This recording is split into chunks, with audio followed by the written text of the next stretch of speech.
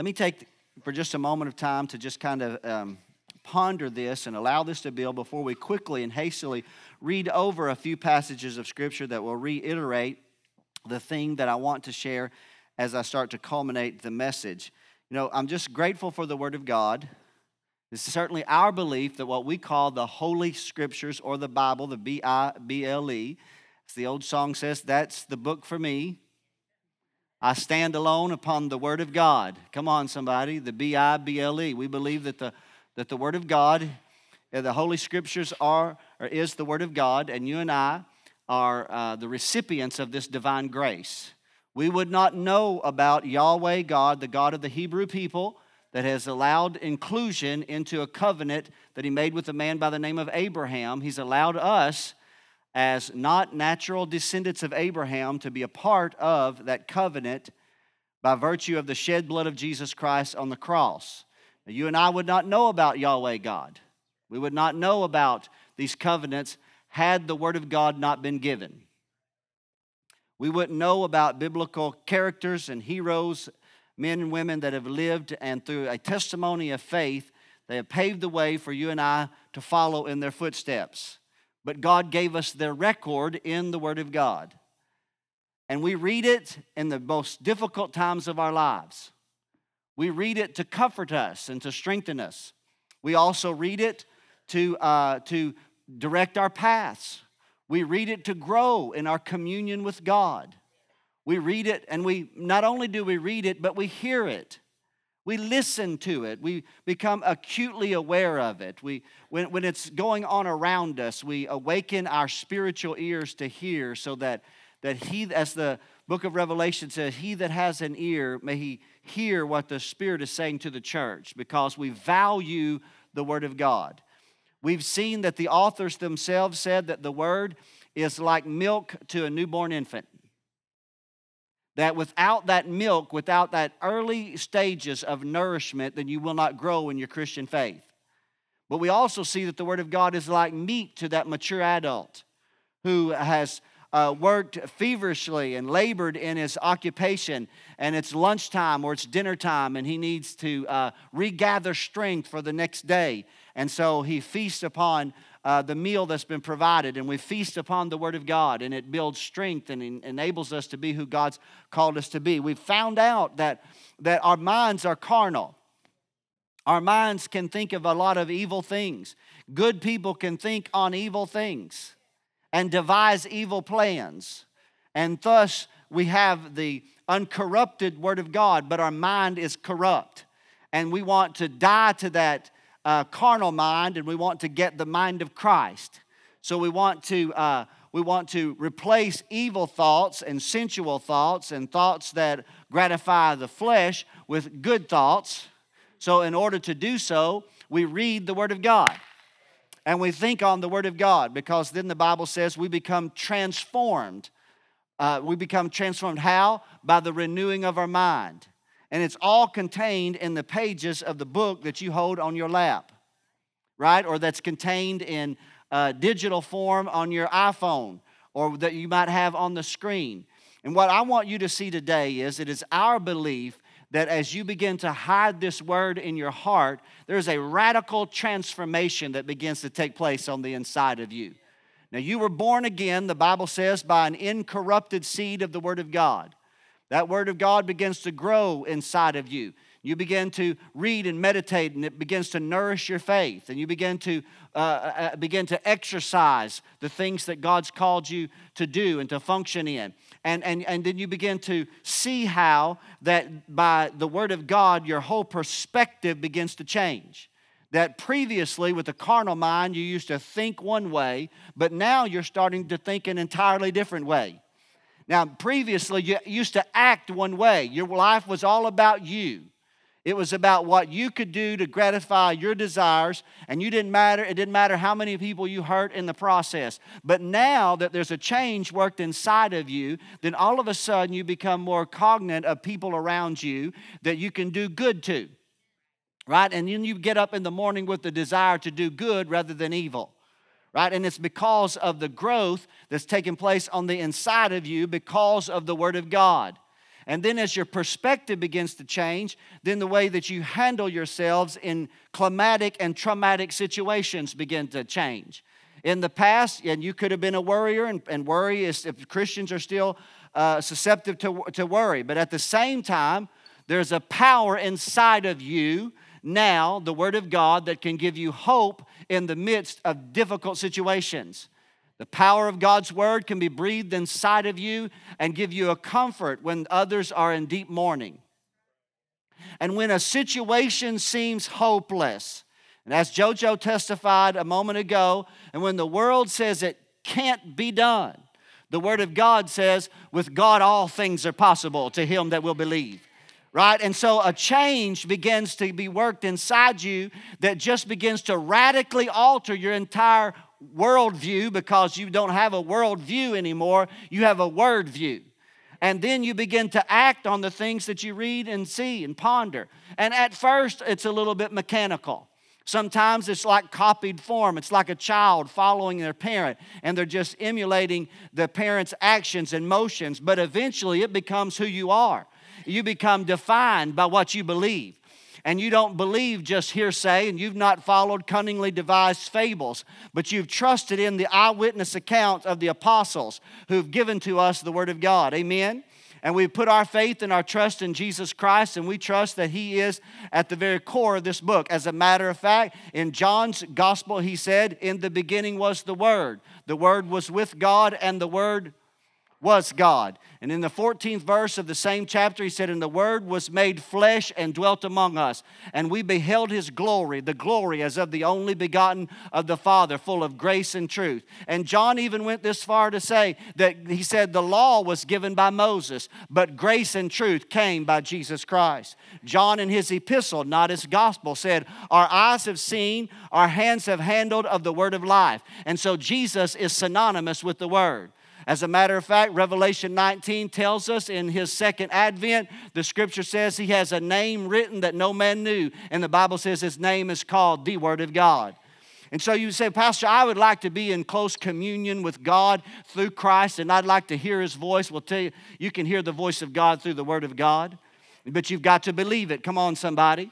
And so what I want to show you today is that as you begin to hide these things in your life, it will begin to change and alter your perspective, and then you begin to function in a consistent manner, not an inconsistent manner, but a consistent manner to the precepts and the principles of the Word of God. Let me just go very quickly as we just read through some of these to set a little bit deeper background. I think you are ready to receive this today.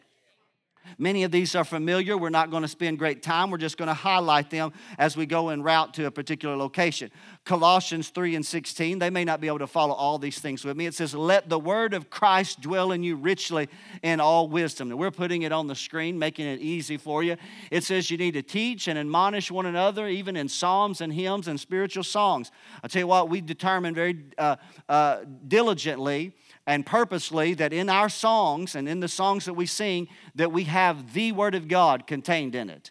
That the Scriptures are being reflected in what we sing, because that's how the Word of God abides inside of us, even as we sing about the Word. Now notice what he said, it dwells in you. Let the Word dwell in you. Now 1 Thessalonians 2, listen to this. I love what Paul said. He said, when you receive the Word of God, now Paul is writing in their response to his preaching. He said, when you received the Word of God, which you heard of us, you received it not as the word of men. Let me tell you this today. This Word came through the pen of human men. But I'm telling you, this Word is given by inspiration of God. And so here even Peter's the one that brought clarity to that. But Paul said this, when you heard this Word, you received it not as the word of men, but as it is in truth. Listen, what is it? It's the Word of God. And then he said, look what it'll do. Look what it'll do. If you'll believe it, what will it do? It will work effectually. It will be energized. It will energize your life. You say, Pastor, how is that? Let me tell you this. Jesus gave us a parable. He said a good sower went out to sow, and if he had good seed, and wherever good seed fell on good ground, it always brought forth a good increase. And you say, Pastor, I don't understand spiritual things, but I understand natural things. Well, if you understand that a farmer in the spring of the year takes good seed in a prepared seed bed and he sows it, and when the sun warms the soil and when the process of nature unfolds, out of that seed will spring forth life. And it won't be long before you'll be harvesting off of the plant that you planted as a seed, and you'll get up and do that every day. Jesus taught another parable, said, you don't know how it works, you just know it does work. Well, I'm telling you, that's what the Word of God is. If your heart is ready and you receive it, and then I'm telling you, it will work mightily. It will work mightily in the heart of all who believe it. Can you tell I get excited when I talk about this? I got ready to preach this morning. I told Sherry, I said, you know what, I got to wear my tennis shoes today because I may have to run in here today. Hebrews 4:2 said the word preached. Listen to this. Now here's our error at times. The word preached did not profit them because they didn't mix faith with it. You got to mix faith with the Word of God. You've got to believe the Word of God. I confess my unbelief. If I have a moment in my life whereby I know that I have walked in unbelief and the Holy Spirit quickens inside of me that was unbelief, then I confess that unbelief because I want to believe the Word of God. Because if I don't believe the Word of God, then it won't work well on my behalf. Let's go on down. Romans 10:8 says the word is nigh thee. It's in your mouth and in your heart. Put it in your mouth and in your heart. Read it audibly at times. He went on to say that is the word of faith which we preach. Because why do we read it audibly? Because faith cometh by hearing, and hearing by the word of God. Luke 11:28, Jesus said this, not enough to just hear the word, but blessed are those who hear the word of God and do what? And keep it. So once again, to set the background, we're just briefly reading actually a multitude of passages where the authors of Scripture, and we've only been in the New Testament thus far, are simply reiterating the principle about the Word of God. So their writings have become the Word of God. So the Word of God is testifying about the Word of God. Matthew 22, verse 29, Jesus said this, you are in error. You do err, King James English. Notice what he said, not knowing the Scriptures. I'll tell you, there's one thing that you can correct in your life immediately, and that's ignorance. You can correct the ignorance of the Word of God in your life by immediately determining today that you're going to hide the Word of God in your heart daily. That you confess to God. Say, God, I need you to open my eye and my heart to understand the Word. I'm telling you, ignorance should never be an excuse in the maturation of your faith. I'm telling you, it's not an excuse that God will hear. Because if the Word's given to you, then you have an opportunity to read it and to hide it in your heart. And once you hide it in your heart, then you can keep it and obey it. And that process of change begins to take place on the inside and works its way out. And Jesus said, you're in error because you don't know the Scriptures. And if you don't know the Scriptures, then you're not going to know the power of God. You can know about the power of God, but you're not going to know the power of God. Well, see, I want to know more than just about the power of God. I want to know the power of God. So when I'm in a crisis situation or a difficult moment or a tragedy or a challenge in my life, I've got a promise in God's Word that's greater than the appearance of what I'm facing right now. An invisible promise contained in the Word of God that if I trust the Lord, God will manifest it in my life when I need it. But you got to know the Word of God. Amen? Let's go farther. 2 Peter, we got just a few more verses. This is a familiar passage. Peter himself says we have a more sure word of prophecy. Now let me contrast this for a moment of time. When Peter is making this reference, he makes this reference, time doesn't allow us to read that whole passage, he makes it in reference to what's called the Holy Mount. Now, the Holy Mount was when Jesus took Peter, James, and John, his three closest disciples, with him up to a high mountain. And there, the Bible says he was transfigured among them. And I believe personally, and this is just my personal belief, that it's a contrast to Mount Sinai in the Scriptures, in the Old Testament, whereby we see up Mount Sinai first. Moses went up on Mount Sinai and received the oracle of the law. Right? Later, Elijah himself went to Mount Sinai, and Elijah would represent the prophets. On this mountain, both Elijah and Moses appear to Jesus, and they speak to him. Jesus is transfigured among them. Means that the internal glory of God that was hidden in his flesh, that internal glory of God burst out, and they saw him from the inside out. Now, they saw what was actually on the inside of him. They saw him in all of his glory and the brightness of light, the brilliance of his color on that mountain that day, and they were in fear. And so Peter was in fear, and he didn't know what to say. When Moses and Elijah left, they said, Lord, it's good for us to have been here. We're going to build 3 tabernacles. We're going to build a tabernacle to remember this day. One tabernacle is going to be to Moses. The other tabernacle is going to be to Elijah, and we're going to build a third one to you. And when that happened, a cloud from heaven, remember the cloud on Mount Sinai? And the cloud spoke, and God spoke out of the cloud to the Hebrew people. Well, this voice came that day on that mount and said, this is my beloved Son, hear him. Come on, that's a powerful thing. And it happened, and so that shook these men, because what they knew about the law of Moses.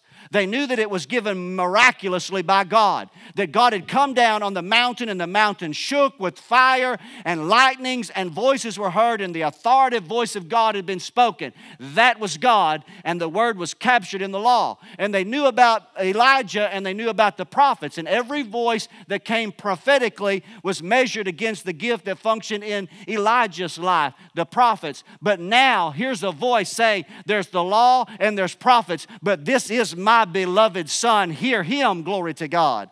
And Peter's writing about it later, and he said, I tell you what, he said, we have a more sure word of prophecy. We got a more sure word of prophecy, and you do well to take heed until a light that shines into a dark place, and that day dawns in your heart, and that day star will arise. Now notice this, and he puts it in contrast to holy men of old. Listen, in the 20th and the 21st verse, he said, no prophecy of the Scripture was given by any private interpretation, but the prophecy came not in old time by the will of men, but holy men of God spake as they were moved by the Holy Ghost. Holy men of God spoke as there was a quickened word of God in their heart and in their life. Here's another passage, just a couple more. Romans 15:4. I love this one. Now remember, I'm talking about a word view for just a moment. And I'm going to show you how that when you set your heart to receive the word of God, how it changes who you are, and it's reflected in daily living. Every day. It just becomes who you are.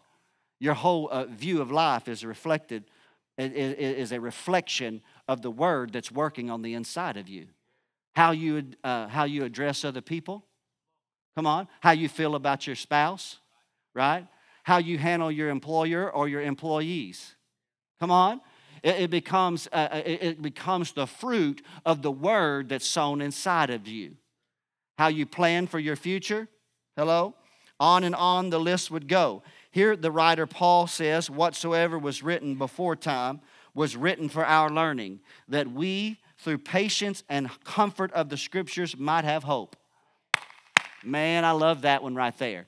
Paul said whatever things were written before time by the prophets of old, he said they were written so that you and I could learn, and that we sitting here today, we would have patience and comfort because the Scriptures have given us hope. You know, I don't ever believe that we're in a hopeless situation, because as long as we got God, come on, then there's always hope. Amen? Let's go just a little bit farther. I like this. This is what I want to be. I want to be this next verse of Scripture, and I hope you do as well. Acts 18:24, it says, Apollos, it was speaking about Apollos, but look at it. I just love the way it's written. He was an eloquent man, and he was mighty in the Scriptures. Do you want to be mighty in the Scriptures?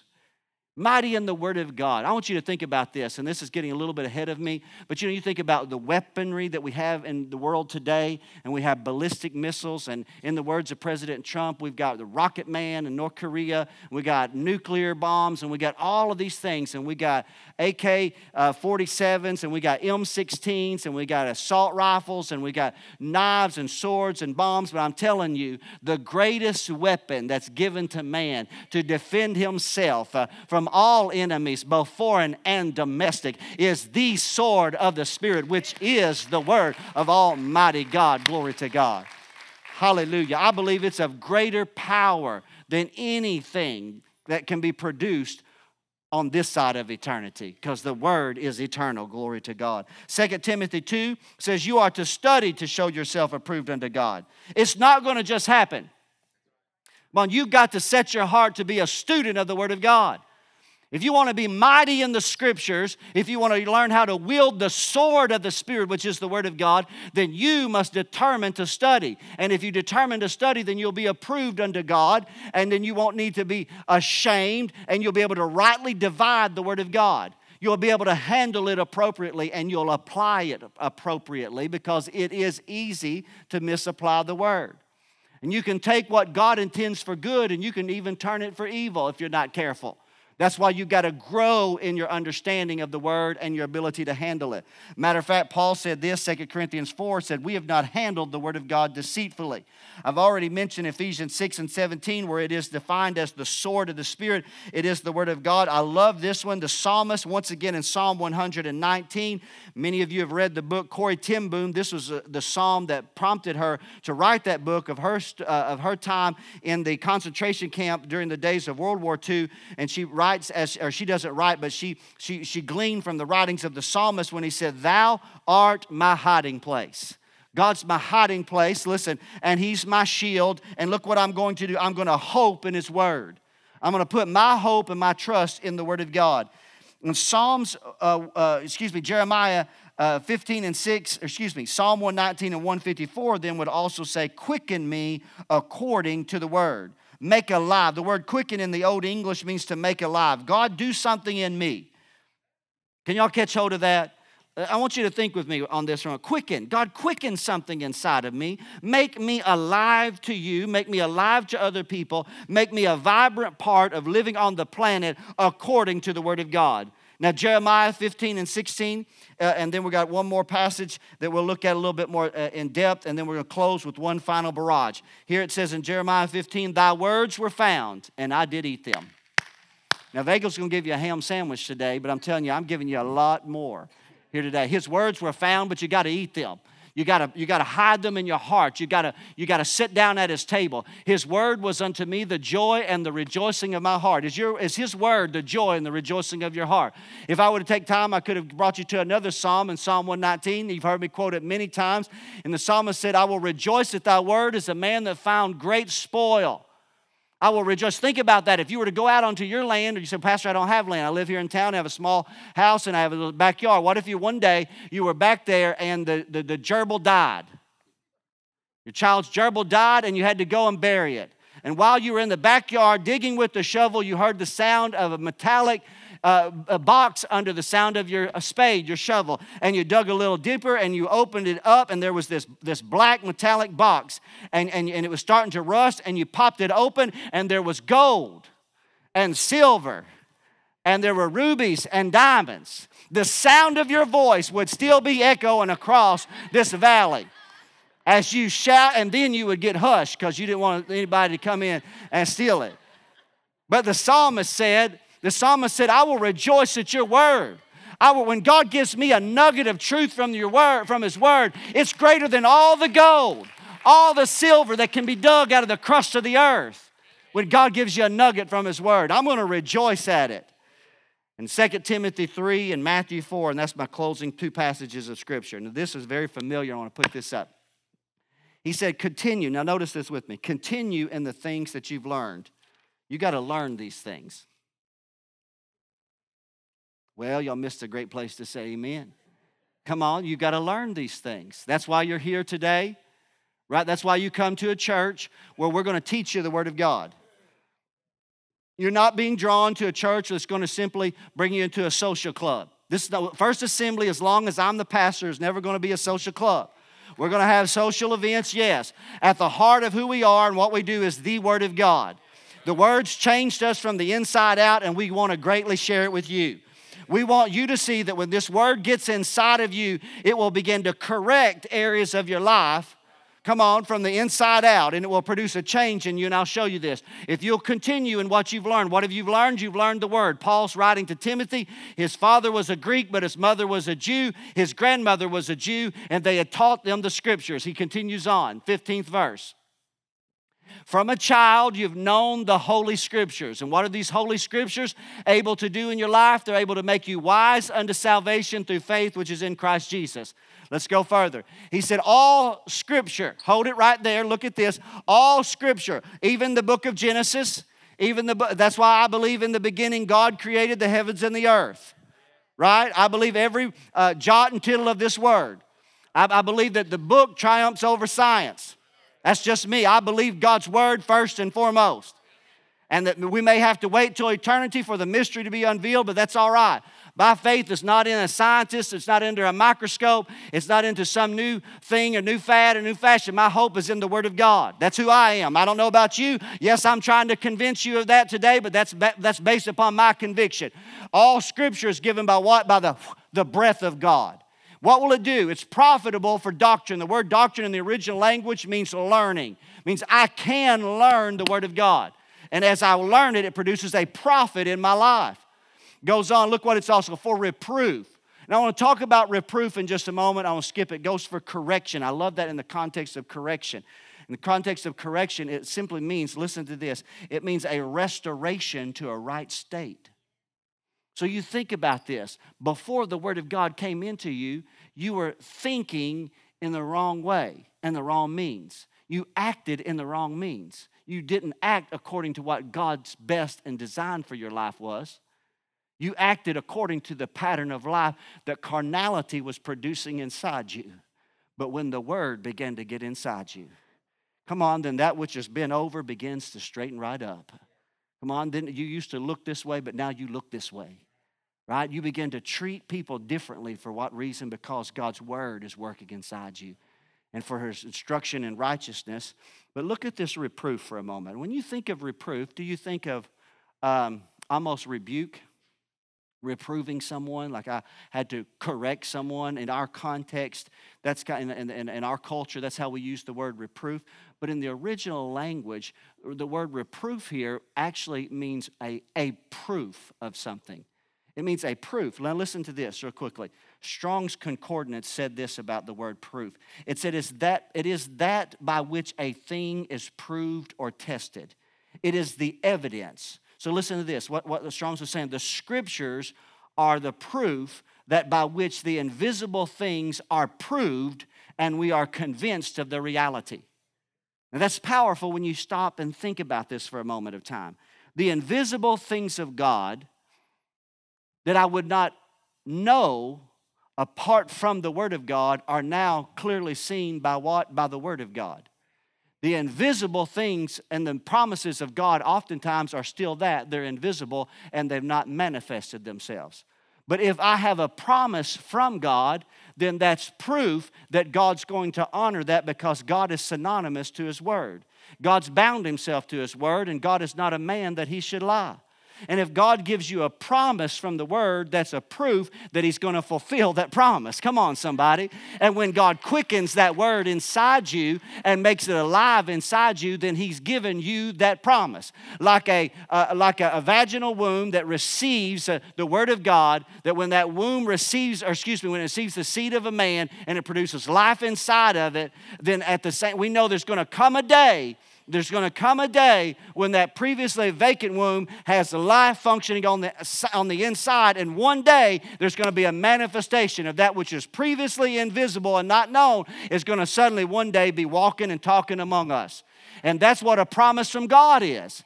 A promise from God is simply this. It's simply the Scripture is the proof that God's going to bring it to pass because He's not a man that He should lie. And when He writes it on the tablet of your heart, then you can rest assured that He's going to bring it to pass if you mix faith with it. And you do not walk in unbelief, but you walk in faith. You just simply have to wait through faith and patience for God to manifest it. Does that make sense? That's good right there, isn't it? You could go home right now and you received a lot. Here's what I'm going to close with today. Closing with this, a worldview versus a word view. I'm telling you, a word view changes who you are. We go to a familiar passage. It's in Matthew's Gospel, and it's in Matthew's Gospel, the 4th chapter. And we close with this, and I want to just kind of walk this out for just a moment if we can. I think it's exciting for us real quickly. How many of you thank God for His Word? Come on, you thank God for His Word. His Word will work in you mightily. Well, you're going to go out here today with a new stimulus in your heart to become a student of God's Word, aren't you? Let me just say that again to listen. I know we oftentimes have seasons in our life And in the seasons of our life, sometimes we are more passionate in pursuit of God through His Word, and then for whatever reason we get distracted. But I will say this, the Word of God does not age. You may age, you may grow more frail, but the Bible says that there's a power inside of you that's getting stronger every day. Paul said the outward man will perish, but the inward man can be renewed day by day. He can be renewed that's better than Geritol. That is. And so in Matthew's gospel, the 4th chapter is a familiar record to us, and I'll paraphrase it a little bit along the way to expedite it in time. The Bible says, following the baptism of Jesus. Now remember, up until this time, no one really knew who Jesus was other than Mary and her husband Joseph. Mary certainly knew because the Spirit of God had breathed upon her. I said virginal womb earlier. I didn't mean to say it that way. Virginal womb, and created life inside her by what? That which is born on the inside of thee shall be called the Word of God. And so Mary knew who Jesus was. And Joseph may have known to a degree, but perhaps by the time the gospel record comes, Joseph is deceased. His brothers have wondered, but they don't know for sure who this person is. So Jesus is just like any common Jew. The Bible says in another passage, he had no form or comeliness that we should desire him. He looked just like, perhaps a common Jew, a young man 30 years of age. He was raised up in the Torah, raised up in the synagogue. That was his custom. But a radical Jew by the name of John had been baptizing. And he had a fervency about him unlike anybody that had been heard in Israel in years. And I'm telling you, we need that in America today. Can I say that? JoJo said Wednesday night we're going to begin to pray for revival unlike we've never prayed before, and I want to add my agreement to that. We need a fresh conviction across this land.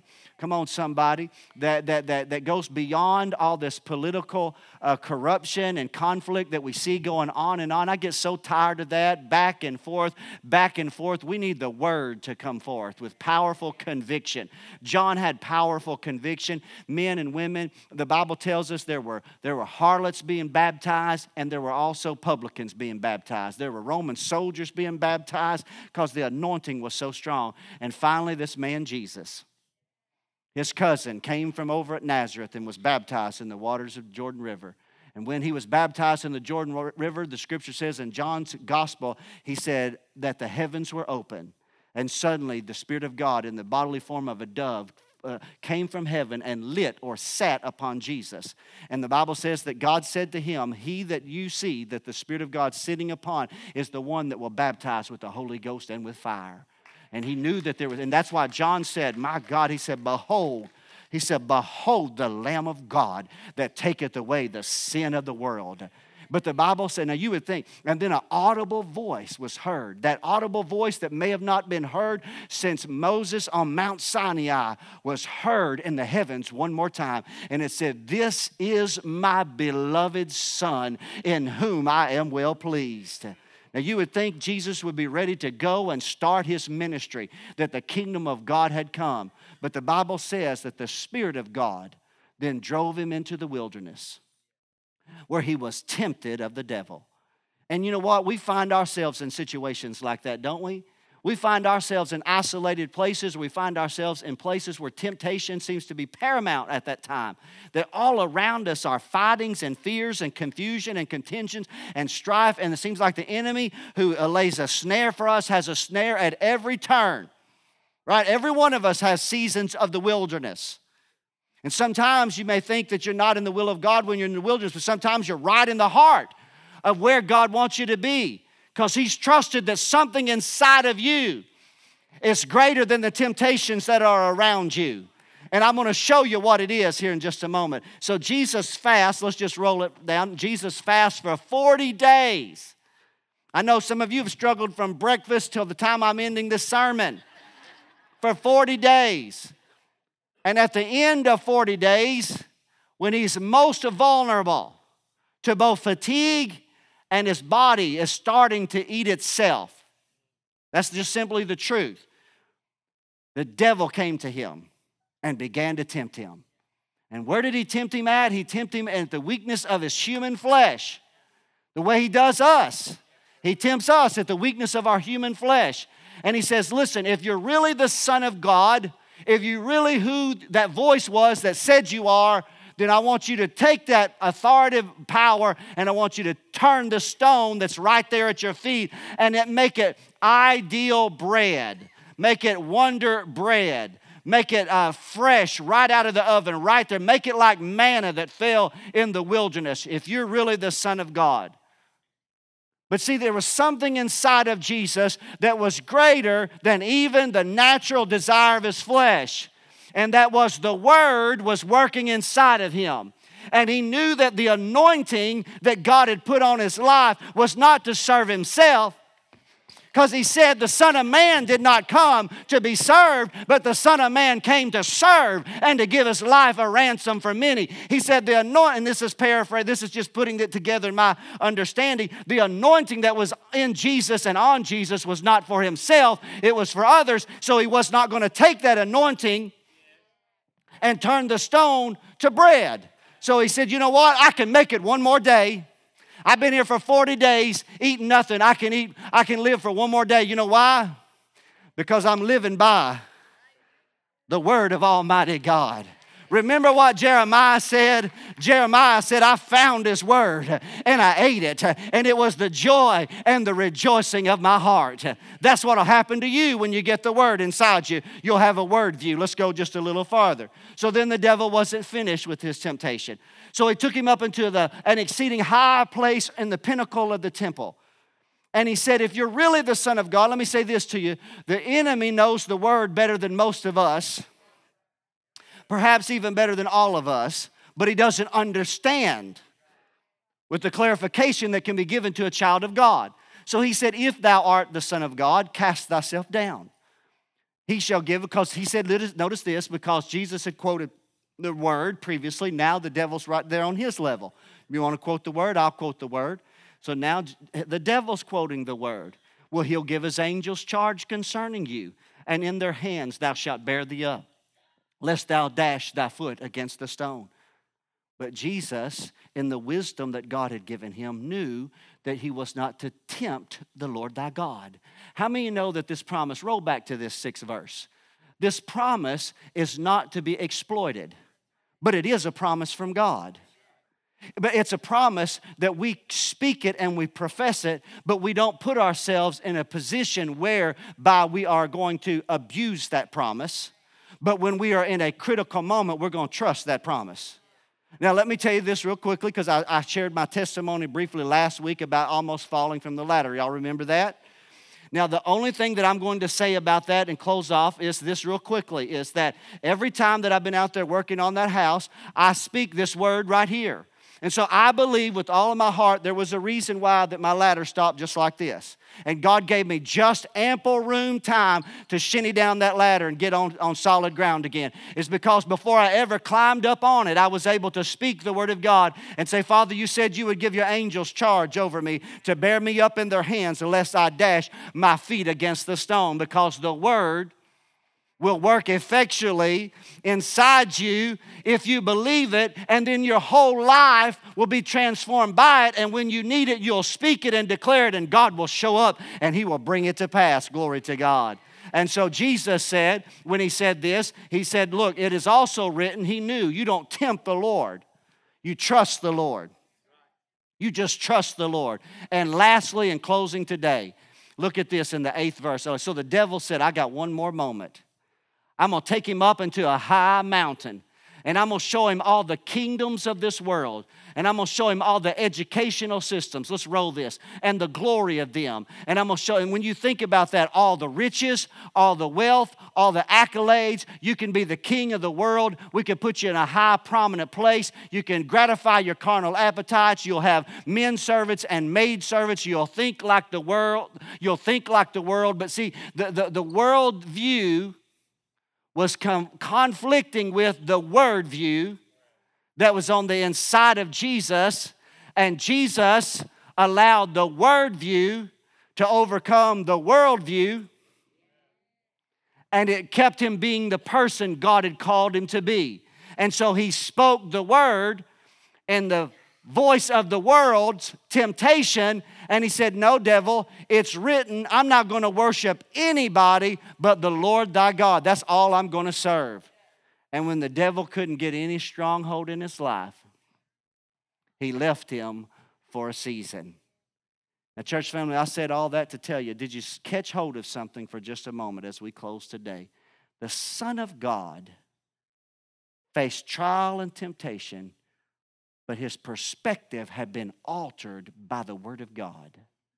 And he would not allow any external forces around him to alter him from a word view. Does that make sense to you today? Now listen, I believe God. I believe you can have the same perspective. You can have a word view, but you got to become a student of the Word of God. Listen to what it said, 1 Thessalonians. He said, it will work mightily in you if you believe it. Will it work mightily in you? I believe it will.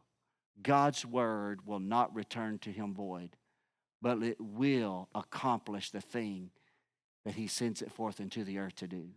But you've got to hide it in your word, in your heart. Does that make sense today? I want to ask you to stand up with me. Our heads are bowed and eyes closed as you do so for just a moment. I know